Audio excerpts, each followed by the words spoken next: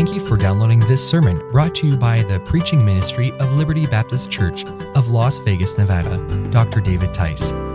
For more sermons in both audio and video format, we encourage you to visit experienceliberty.com. Also, for a word of encouragement, insight, and biblical inspiration, follow Pastor David Tice's blog at davidtice.com. So without further ado, let's open our hearts to the Word of God.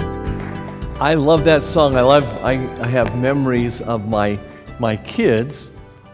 That's supposed to be on. What happened?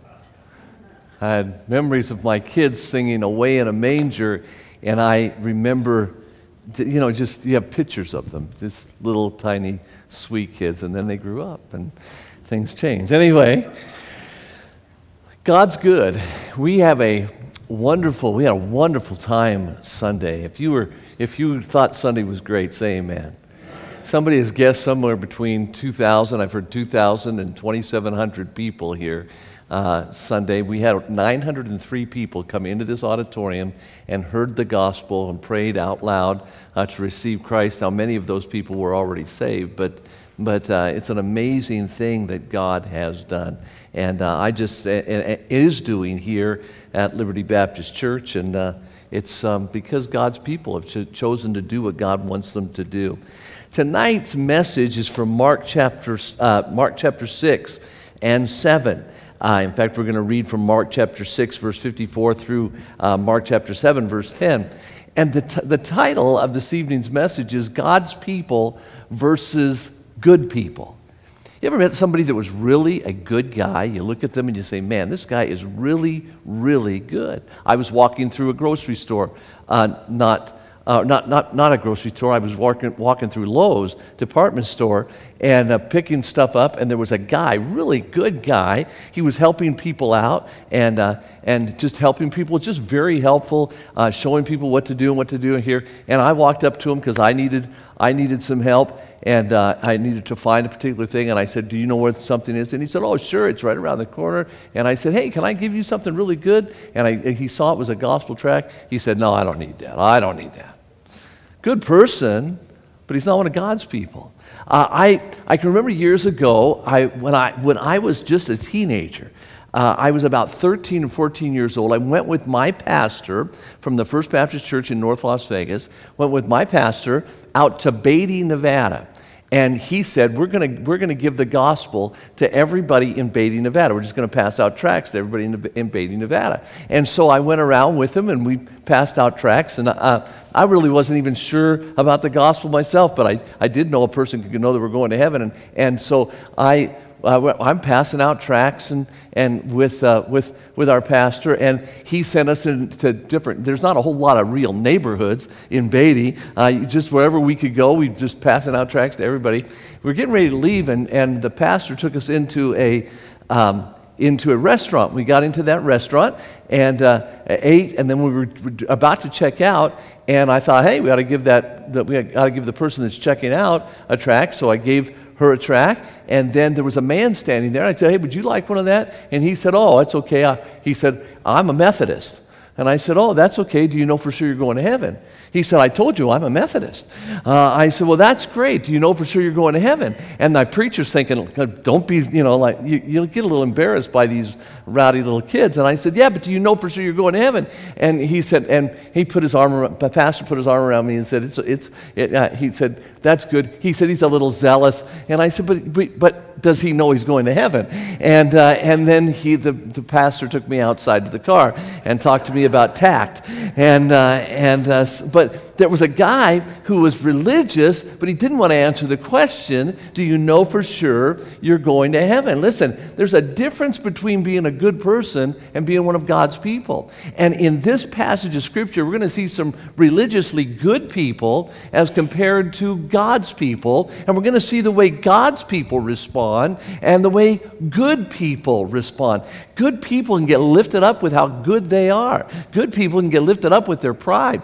And tonight tonight as we look at the difference between good people and God's people, I hope that you'll just be able to see, hey, what category do you fit into? Hopefully, we fit into the category of God's people. Here's the story. The story is Jesus comes out of the boat. Remember, he just rescued last week. He rescued his disciples from a storm that they'd gotten themselves into, brings them over to the land of Gennesaret, and as he's getting out, there's a place there, obviously, to dock boats, because the Bible says this, in verse 53, it says, and when they passed over, they came into the land of Gennesaret. We're in Mark chapter 6 and verse 53. They came over to the land of Gennesaret, and they drew to the shore. That is, there was a place for them to pull their boat up to the shore. And this is, by the way, it's interesting. This is the only time this actual phrase is ever used in the entire Bible. So there was a place for them to tie up to the shore. They drew up to the shore, and the Bible says, and when they were come out of the ship, immediately as they're about to come out of the ship, straightway they knew him. The people there, it wasn't just they knew about him, they knew him. And the Bible says, and they ran through the region. They see him coming out, and they say, it's him, it's him. And they don't go up to him, they run. And they run to go get their friends. And when they were, and the Bible says, and they ran through the whole region round about, and they began to carry about in beds. These guys got intimately involved in the needs of people who couldn't get themselves to him. Those that were sick, where they heard he was, they found out where he was, they knew where he was, they ran to get their sick folk, they found out where he was going so they could get to where he was, and they take all this effort, all this time to go where he was.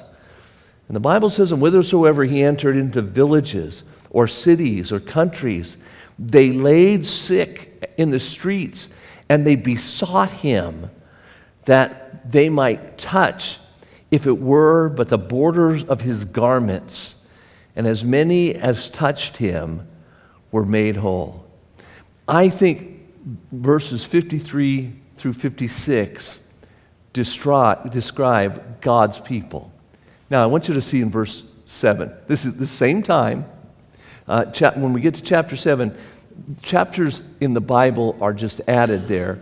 They're not the inspired thing. The story just continues on. So this is all happening at the same time.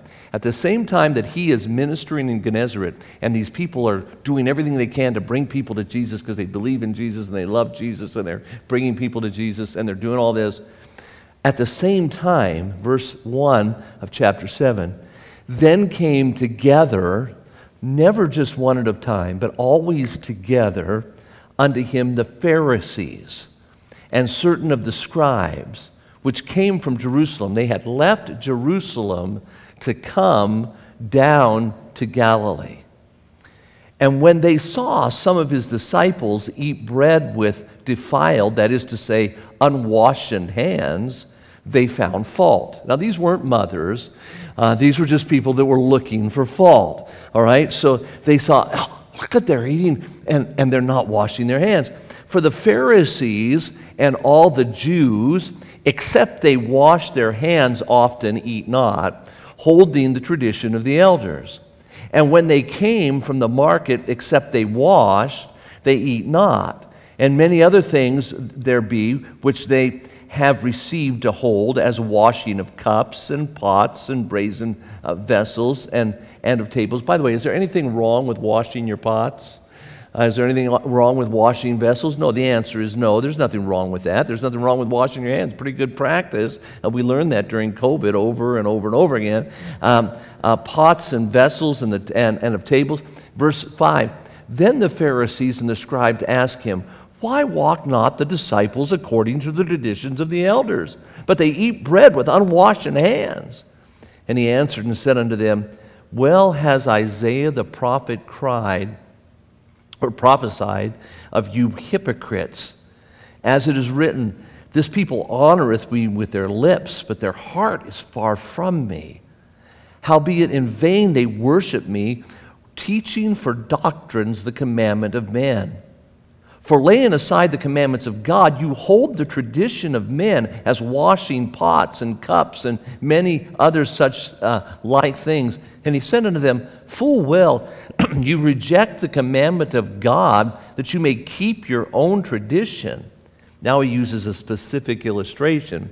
For Moses said, honor thy father and thy mother, and whosoever curseth father or mother, let him die the death. But ye say, if a man say to his father or mother, it is Corban, that is, a gift that's going to be given to the temple, and if it was given to the temple, that profited the Pharisees and that profited the scribes, because that took care of their needs. He says, but if you say, hey, it's Corban, that is a gift, by whatsoever thou mightest be profited by me, he shall be free. That is, you won't have to take care of your parents. If you take the money that was designated to take care of your parents and you bring it to the temple and you give it, hey, you don't have to take care of your parents. And you suffer him no more to do aught for his father or his mother. The word suffer means to allow. So you don't allow him to take care of his father and mother anymore. Making the word of God of none effect through your tradition which you have delivered, and many such things you do. Father, help us as we learn from this, the example of your people and the example of people who are just good people. Help us to see that none of us are good. And Father, help us to understand that we have the privilege of being your people. Help us to live as your children and follow the examples that you've given us here in the Scripture, and I ask this in Jesus' name. Amen. First, we're going to look at what I call God's people in verses 53 through 56. I want you to see several things about them. First of all, I want you to see this. The Bible says in verse 54, and when they were come out of the ship, straightway they knew him. Notice this, they knew him. Christians don't just know about God, they know him. We know him in an intimate and personal way. In fact, we know him like a father. In fact, we know him like a brother. In fact, we know him as a friend. In fact, we know him as his bride, a husband. God uses every type of intimate relationship to talk about our relationship with him. Paul said in Philippians 3:10, he said that I might know him and the power of his resurrection and the fellowship of his suffering. True believers know him. We know him. It's not as though we just are trying to find new things about him. There is a relationship with him. When a crisis comes, by nature, you cry out to your Father because you know him. There is an awareness of his presence if you are truly a child of God. In Matthew chapter 7, and we'll be in this passage on Sunday morning this coming week. It's amazing how this passage and the passage we're going to look at this coming week go so hand in hand. The Bible says that there's going to be false prophets that come and they're going to preach. And Jesus is going to say this. They're going to say, we cast out devils in your name. We did mighty works in your name. We preached in your name. And the Bible says Jesus is going to look at them and say this, depart from me, I never knew you. What's the problem there? The problem is they did works in the name of Jesus. They look religious, but they never knew him. There are people that go to church all their life, but they don't know Jesus. I was one who went to church all my life, but I didn't know Jesus. I didn't know him in a personal way. You say, how do you get to know him? He said, come to me. You have to come to Jesus. You have to ask Jesus to be your Lord and Savior and God. You know people that have gone to church all their life, people who talk about religion, but you ask them, is there ever a time in your life where you personally asked Jesus Christ to give you eternal life? And they'll say no. I had a couple, a wonderful couple, started coming to our church. They visited our church, and they were coming to, I was teaching the senior class, and they were visiting the church, and they were wonderful, and they loved the teaching. And I went by their house, and I said, tell me a little bit about you, your life. And they said, we're from L.A., and we've worked in the mission in L.A. for the last, I think they said 20-some years. And he said, we go there, we fix food for them, we do all this stuff. We did that for years. I said, well, that is wonderful. How did you get involved in that? And they told us, well, the church was involved, and they just wanted to do it, and they wanted to care about people. These were really good people. So I'm sitting in their home, and I said, tell me this. Tell me, when did you put your faith and trust in Christ? Do you know for sure you're going to heaven? My wife and I were sitting there. I said, do you know for sure you're going to heaven? And they said, you know what? You ask that every single week, and we don't know. How can you know you're going to heaven? I said, nobody's ever shared with you. These people have been working in mission work. They're doing stuff I don't even want to do. They're involved, good people. And they don't know for sure they're going to heaven. I shared with them the Bible that says that we're sinners, that Jesus Christ is God, that he died for us, that he was buried, that he rose from the dead for us, and the only way you can get to heaven is by asking him to give you eternal life. They said, we never heard that before. I said, would you like to pray right now and receive Christ? And they said, yes. And they bowed their heads and trusted Christ as Savior. 20 years working in a mission. And yet, they weren't God's people. They were good people, but they weren't God's people. Listen, true believers have a relationship with Jesus Christ because we've come to him and asked him for that relationship. That is a requirement. We must put our faith and trust in him. We must ask him. Jesus says it this way, come unto me, all ye that labor and are heavy laden, and I will give you rest. But you've got to come to him. You have to call on him and ask him to be your Lord and Savior and God. And there has to be a time. You don't ooze into Christianity. You don't just, well, my grandfather was a Christian, and my grandmother was a Christian, and my mom and dad were Christians, and I just grew up. I was just oozed into Christianity. You don't. There has to be an introduction. You have to ask him to be your Lord and Savior and God. The Bible says, it wasn't as though they just knew about him. They knew him. This was the Savior, and that caused them immediately, it caused them to act. Look at verse 55. It says, and they ran through the whole region round about and began to carry about in beds those that were sick where they heard he was. Man, they true believers see the needs of others. They saw that they know the answer, and they saw the needs of others. Now, these people at this point weren't spiritually alive. They couldn't just tell them, but they knew the answer, and they wanted to see people saved. They ran, the Bible says, to get others. It wasn't as though they were just saying, oh, well, man, I hope somebody goes and sees my friend. No, they ran to get others. We should have compassion on the world. That is not the way religious people are. But I'm telling you, that's the way we should be. Jesus said this, but when he saw the multitudes, the Bible says, he was moved with compassion on them because they fainted and were scattered abroad as sheep having no shepherd. The real believer sees the needs of others. If we're really children of God, we're not looking at their faults, we're seeing their need. And that's the way it should be. I loved walking. I was in here While you guys were outside freezing on Sunday afternoon, I was in here preaching, and I think 9 different times we preached the gospel and just gave the gospel. As soon as it was over, I wanted to see the Bethlehem experience. As soon as I was finished preaching the last time, I ran out and walked through the Bethlehem walk, and then I walked out into the parking lot and just saw the multitude of people, and I thought, man, they just need Jesus. This world needs Jesus. We need to have compassion. We should have compassion, not look at their faults, not look at, wow, look at the new weird thing they're doing now. Look at the new weird thinking. Why do they think that way? Here's why they think that way. Because they're lost. They're lost. They don't know the difference between blue and green. They don't know the difference between a man and a woman. That's what they're telling us. They don't know what sex has babies. They don't know. They don't know. They don't know.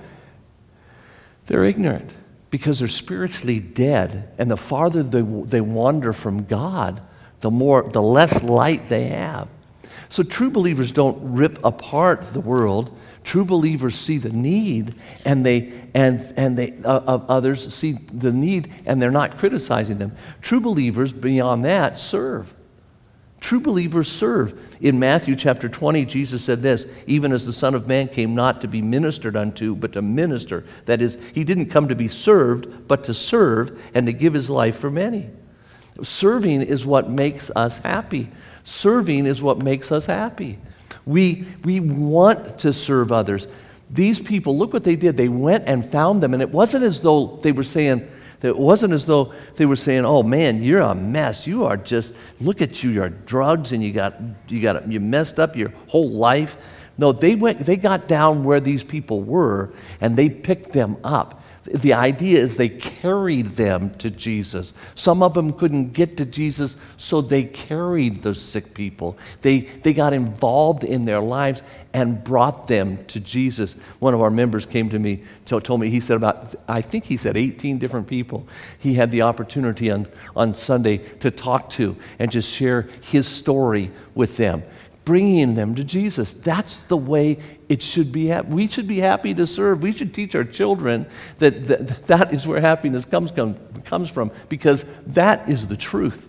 We get joy when we're serving other people, when we're caring about other people, when we're doing for other people, and then we see the result. That's what brings the joy. We wear ourselves out doing things for other people, and that's what these people did. True believers serve, and then true believers bring others to him. Look at verse 56. And whithersoever he entered into villages or cities or countries, they laid the sick in the streets. They brought them to him. They brought these people to where Jesus is. Jesus said this, you don't wait. Go ye therefore and teach all nations, baptizing them in the name of the Father and the Son and the Holy Ghost. We're to go out and get them. We're to go out and get them. I think sometimes that people think that somehow magically churches grow. It doesn't happen that way. The way churches grow, the way lost people get saved, is people go out and get lost people. You bring them to Jesus. You help them. As I'm traveling around from church to church, I oftentimes talk to preachers, and I think, you need to understand, God intends for us to work hard. God wants us to work hard. When my wife and I came here, we started knocking on doors. We knocked on 100 doors a day. My wife had never been in anything over 85 degrees in her life, and it was 110 degrees, and we're walking door to door. And back then, when you went door to door and you were a pastor, you were expected to dress a certain way. I mean, now I can go door to door in Levi's and a T-shirt, and they don't care. But I'm telling you, back then, I thought I need to dress. I dressed like this. I went door to door, and my wife dressed in dresses and heels and nylons. And nylons, what a horrible curse that was on the women of yesteryear. And so, and you say, well, I still wear them. Well, God bless your heart. And but the fact of the matter is, we went door to door to door, and she had never seen 110. It was hard work. It's hard work. Doing the work of the ministry is hard work. When you're talking to people and they're in need and you're trying to meet their needs and you're trying to care for people, it is hard work. It's physically draining, but it's also very emotionally draining, and it's spiritually draining. Jesus said when the lady touched the hem of his garment, the Bible says he stopped because he said virtue. The word virtue there means power has left me. That's energy that left his body. On the way to work, on the way to church this evening, my wife said to me, she said, "David, I'm so tired. Would you just touch my arm and rub my arm? It gives me energy." So I grabbed her arm and I said, "Zap, zap, zap, zap, zap," because energy was leaving me and going to her. But the truth of the matter is, when we minister to people, energy is drawn from us. But true believers bring others to Him, and we work at doing it. This is our purpose. This is why we exist. This is our reason for living. So again, true believers bring others to Him. Number 5, true believers work at reaching others. Just as I said a minute ago, got ahead of myself. True believers work at reaching others. The Bible says they had to carry them. They had to bring them there. Christmas experience was a lot of fun. If you thought it was fun, say amen. It was a lot of fun. It was a lot of work, too. People started very early on Saturdays, started working. There were people that spent the entire night here guarding all the stuff. We had 3 Christmas trees stolen. I think that's so funny. Somebody said to me, "That's disgusting." I just think it's sort of funny. We're going to give away 3 Christmas trees, but before you give them, we're going to steal them.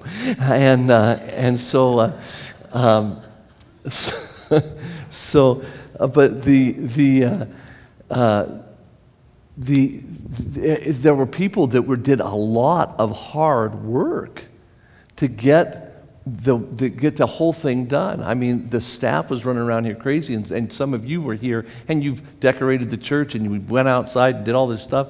There's work involved in doing the ministry. Christmas experience, again, a hard work. But the Bible tells us that there's joy to work. There's joy to work. Jesus said this. He said, "Labor not for the meat which perisheth, but for that meat which endureth unto everlasting life, which the Son of Man shall give unto you, for him hath God the Father sealed." We're to labor for those eternal things. We're to work for those things. If we're going to accomplish something for Jesus, we're going to have to work at it, and we need to take joy in our work. Jesus, the Bible says this, Jesus endured the cross. It wasn't that he enjoyed going to the cross. Hebrews says this, we should look to Jesus, the author and finisher of our faith, who for the joy that was set before him endured the cross. That's work. That's work. It's work being beat. It's work being abused and going through all of that.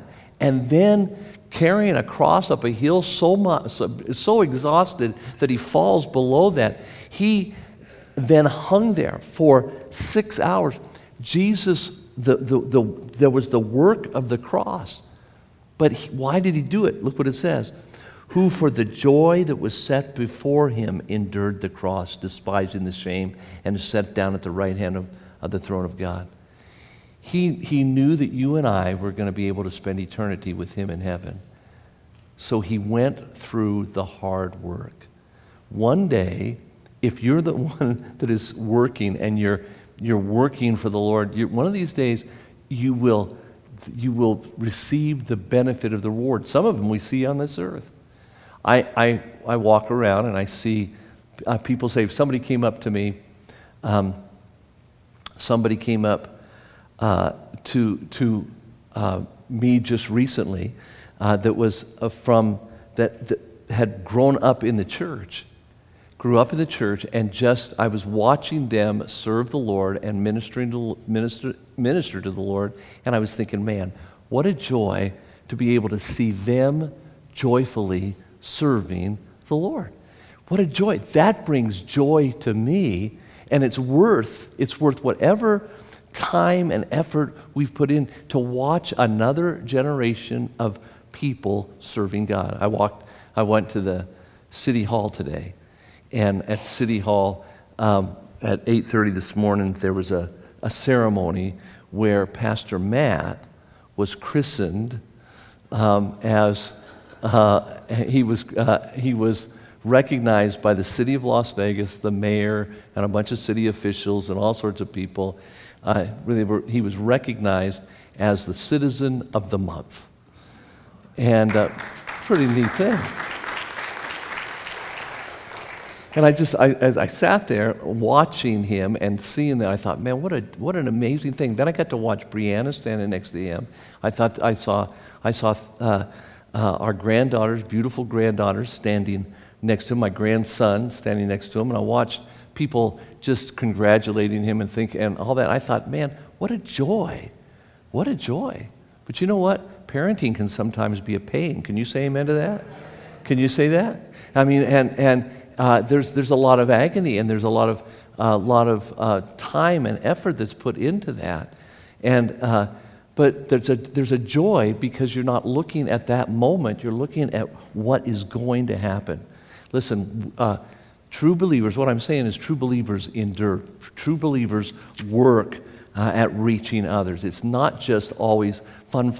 It's just we work at it. True believers, or God's people, true believers pray for the lost. Look at what it says in verse 56 again. It says, "And whithersoever he entered into the villages or cities or the country, they laid the sick in the streets, and they besought him."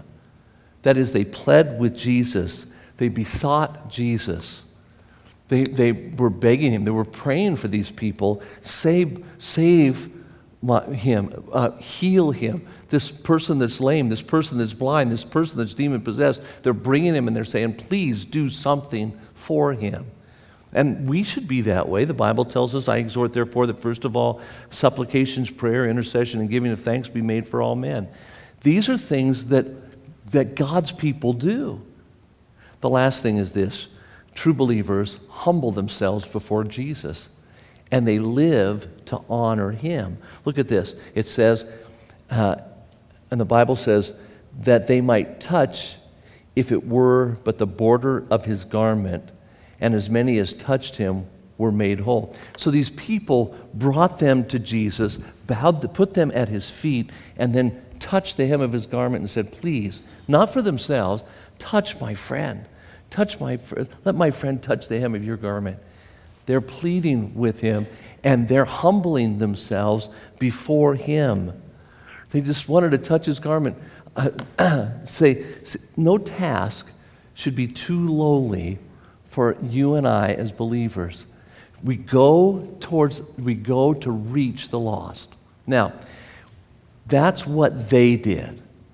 These were people who knew him. These were God's people. Now, let's take a look at the Pharisees. The next page. The Pharisees. Let me flip this page.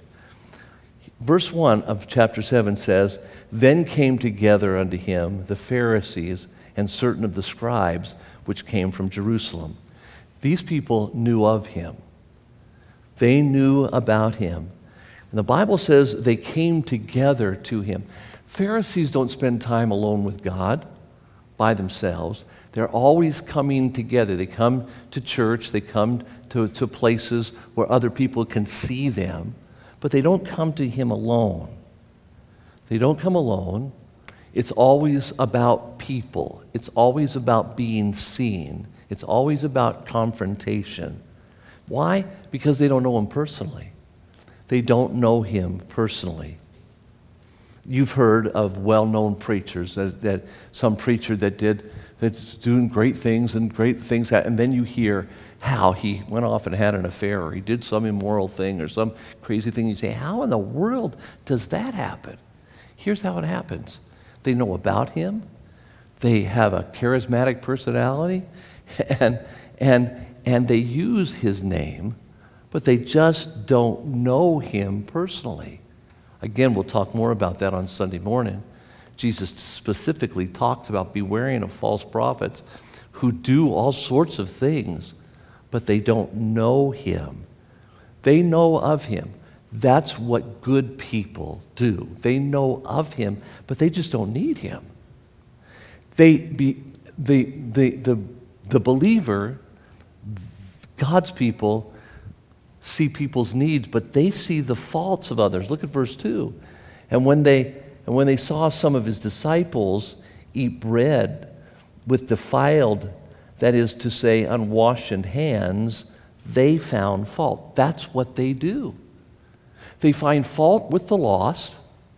Oh, look at the way that person. Oh, I can't believe these kids today. I can't believe. Look at these reprobates. Look at those prostitutes. Look at those drug addicts. Look at those drunks. Look at those bums. Look at them. With a critical spirit, they find fault. Never a solution, just condemning.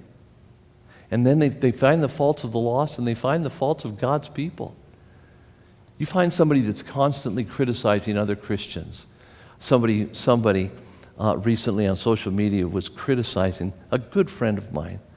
And I mean, just ripping him apart. And I thought, the only reason, and after he ripped him apart for books that he wrote, he said, now you ought to read my book instead. And I thought, how stupid, what an idiot you are. What an idiot you are. But what they do is they find fault not with just the lost, but they find fault with everybody, with God's people. Look at verse 5. And not only do that, they expect to be served. The Bible says, then the Pharisees and the scribes asked him, why walk not thy disciples according to the tradition of the elders, but eat bread with unwashed hands? They wanted the disciples to do it their way. They expected to be served. Why don't they do it our way? They come to church not to get something, not to give. You find God's people coming and they're looking for a way to serve. They're looking for something to do. But these are people that know of him, they see the faults of others, and they expect to be served themselves. Now here's something else they do. Verse 3, they wash their hands. Again, and the Pharisees and all the Jews, except they wash their hands often, eat not, holding the tradition of the elders. Nothing wrong with washing your hands. But here's the idea. They're not going to touch the unclean. They're not going to go out and get their hands dirty. They're not going to, if there's something that needs to be done, they're not going to be doing it. They are more concerned about getting dirty than caring for the needs of those who are dirty. I mean, we raised 5 children. My wife will tell you, I think maybe twice I changed diapers. I'm not a good diaper changer. You say 5 children and twice, my wife will confirm the fact that I have a weak stomach, and there's all sorts of other excuses for not doing those things. I said, I was watching a diaper commercial the other day, and I said, oh, Anna, I was so glad when we were out of the diaper stage for our kids. And she said, oh, David, don't give me that. She said, you never changed a diaper. I said, I changed 2. And I said, but it wasn't that. I had to pay for the Pampers. And I was glad to be out of the diaper stage for that. But anyway, getting back to washing the hands, all they did was wash their hands. They didn't bring others to Jesus. The good people are all about you seeing their goodness, and they're not going to get their hands dirty going down to where somebody's in need and bringing them up.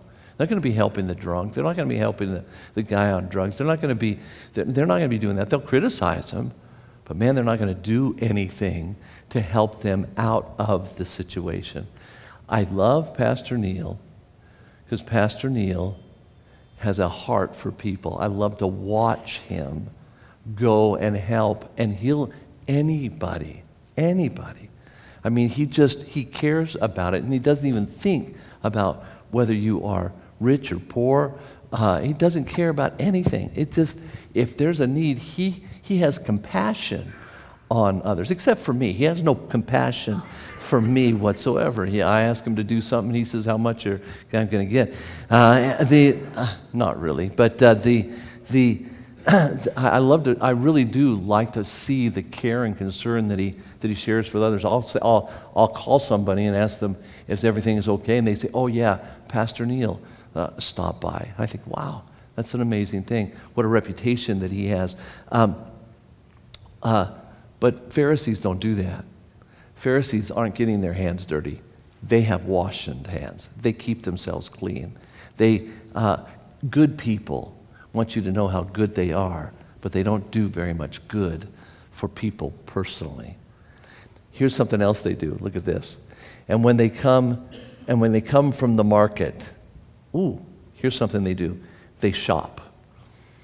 See, while true believers work to see others come to Christ, the good go shopping for their own pleasure.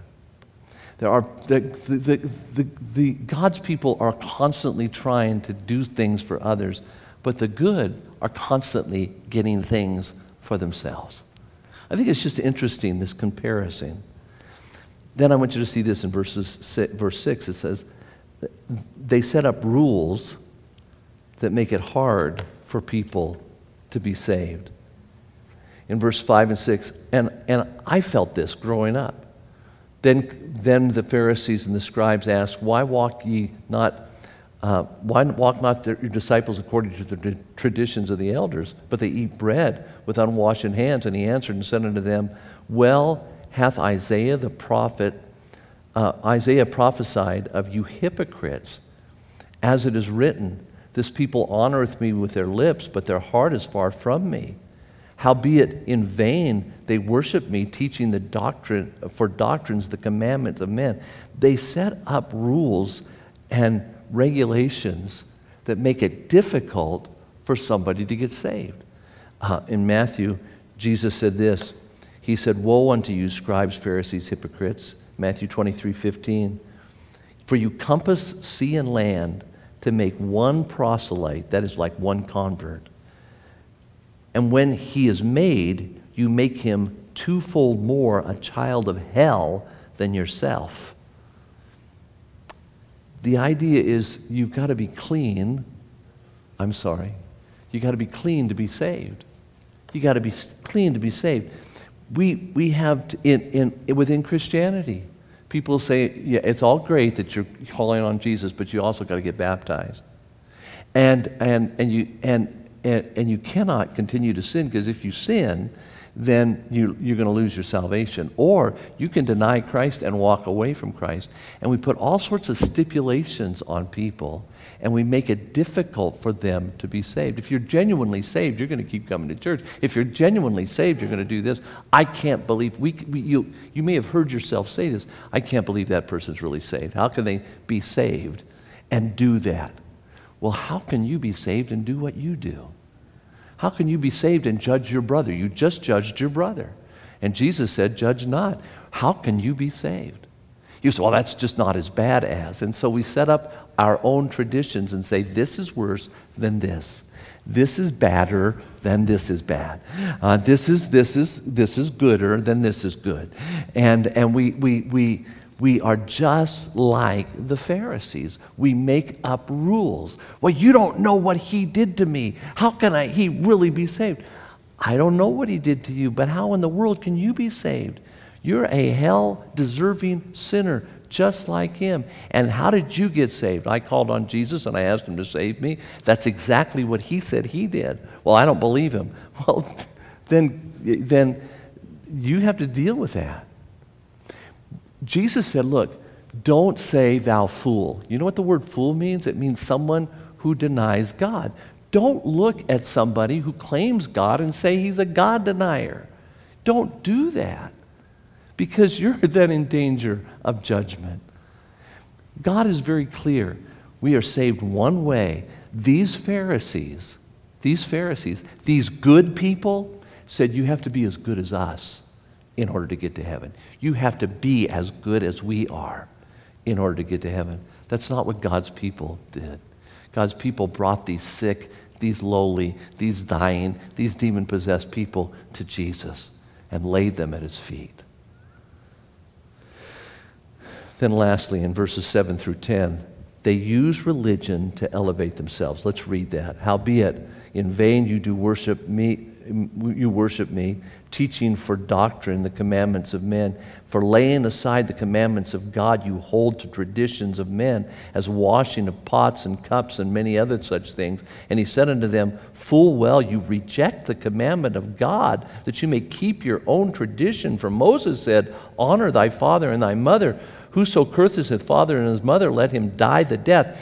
Moses said that if you curse your father and mother, you should die. And yet you say, if a man shall say to his father and mother, it's Corban, I can't give you this gift, I'm giving it to the church, or I'm giving it to the synagogue instead, and you're profited by it, then he doesn't have to give. You neglect the commandments of God so that you can profit by them following your traditions. Here's what he says. They use the name of God to profit themselves. And I'm telling you, there's a lot of false prophets in our world today that do that. They use the prophet of God, they use the name of God to make themselves a reputation. And while they're ripping apart other people, even God's people and the lost, and they rip and snort in pulpits, criticizing and condemning people, and preaching hard messages against people, they use the name of God. They get a following for themselves, and it's sickening to God. They make decisions based on profit and not on obedience. Man, we need to be careful about that. It's not just because I'm doing what God wants me to do. I'm doing it out of obedience. I'm going to do what God tells me to do. But they make their decisions on what is profitable. Believers make decisions based on God's priorities. And the example that Jesus gave was parents. He said, the way you treat your parents is the example. You're doing your thing, and you call it God. So, now, I did all that just so we could take the next few minutes and look at them. Let's compare them. Okay? God's people. God's people knew him. Good people know about him. God's people, they see the needs of others. Good people see the faults of others. They serve, but good people expect to be served. God's people bring others to him, while good people wash their hands and they can't get into the dirt of the world. God's people work for the Savior. They work hard for the Savior. They give of their time and even get physically and spiritually exhausted for the Savior. They go shopping for themselves. That's what good people do. God's people pray for the lost to get saved. They bring them and they say, Lord, please save this person. Good people make rules, so it's hard for lost people to be saved. God's people humble themselves and honor God. Good people use religion to elevate themselves. Look at that list. It's in your hands. I think it's already typed up and put in your hands. When you start getting critical of other people, look at this and say, am I being a good person or am I acting like one of God's people? Because God wants us to have those attributes on the left side of that screen. And he wants us to fight against the things on the right side of that screen. Let's be God's people, not just good people. Let's pray. Father, I pray that you'll help us to take the truth that is here and apply it to our lives. It's so easy for us to criticize others, to see the faults of this world, to even look at our politicians, look at our civil servants. It's easy to criticize those around us that don't do the things the way we think they should do. Instead of having the compassion that you had on the lost, caring about other people, help us always to remember that we were saved by grace through faith and that all we deserve is hell. And help us to determine to show other people your grace and your love. We hope that message was an encouragement to your heart. Now, for weekly updates and for information about Liberty Baptist Church, be sure to follow us on Twitter and like us on Facebook at LBC of Las Vegas. Well, that's it for today.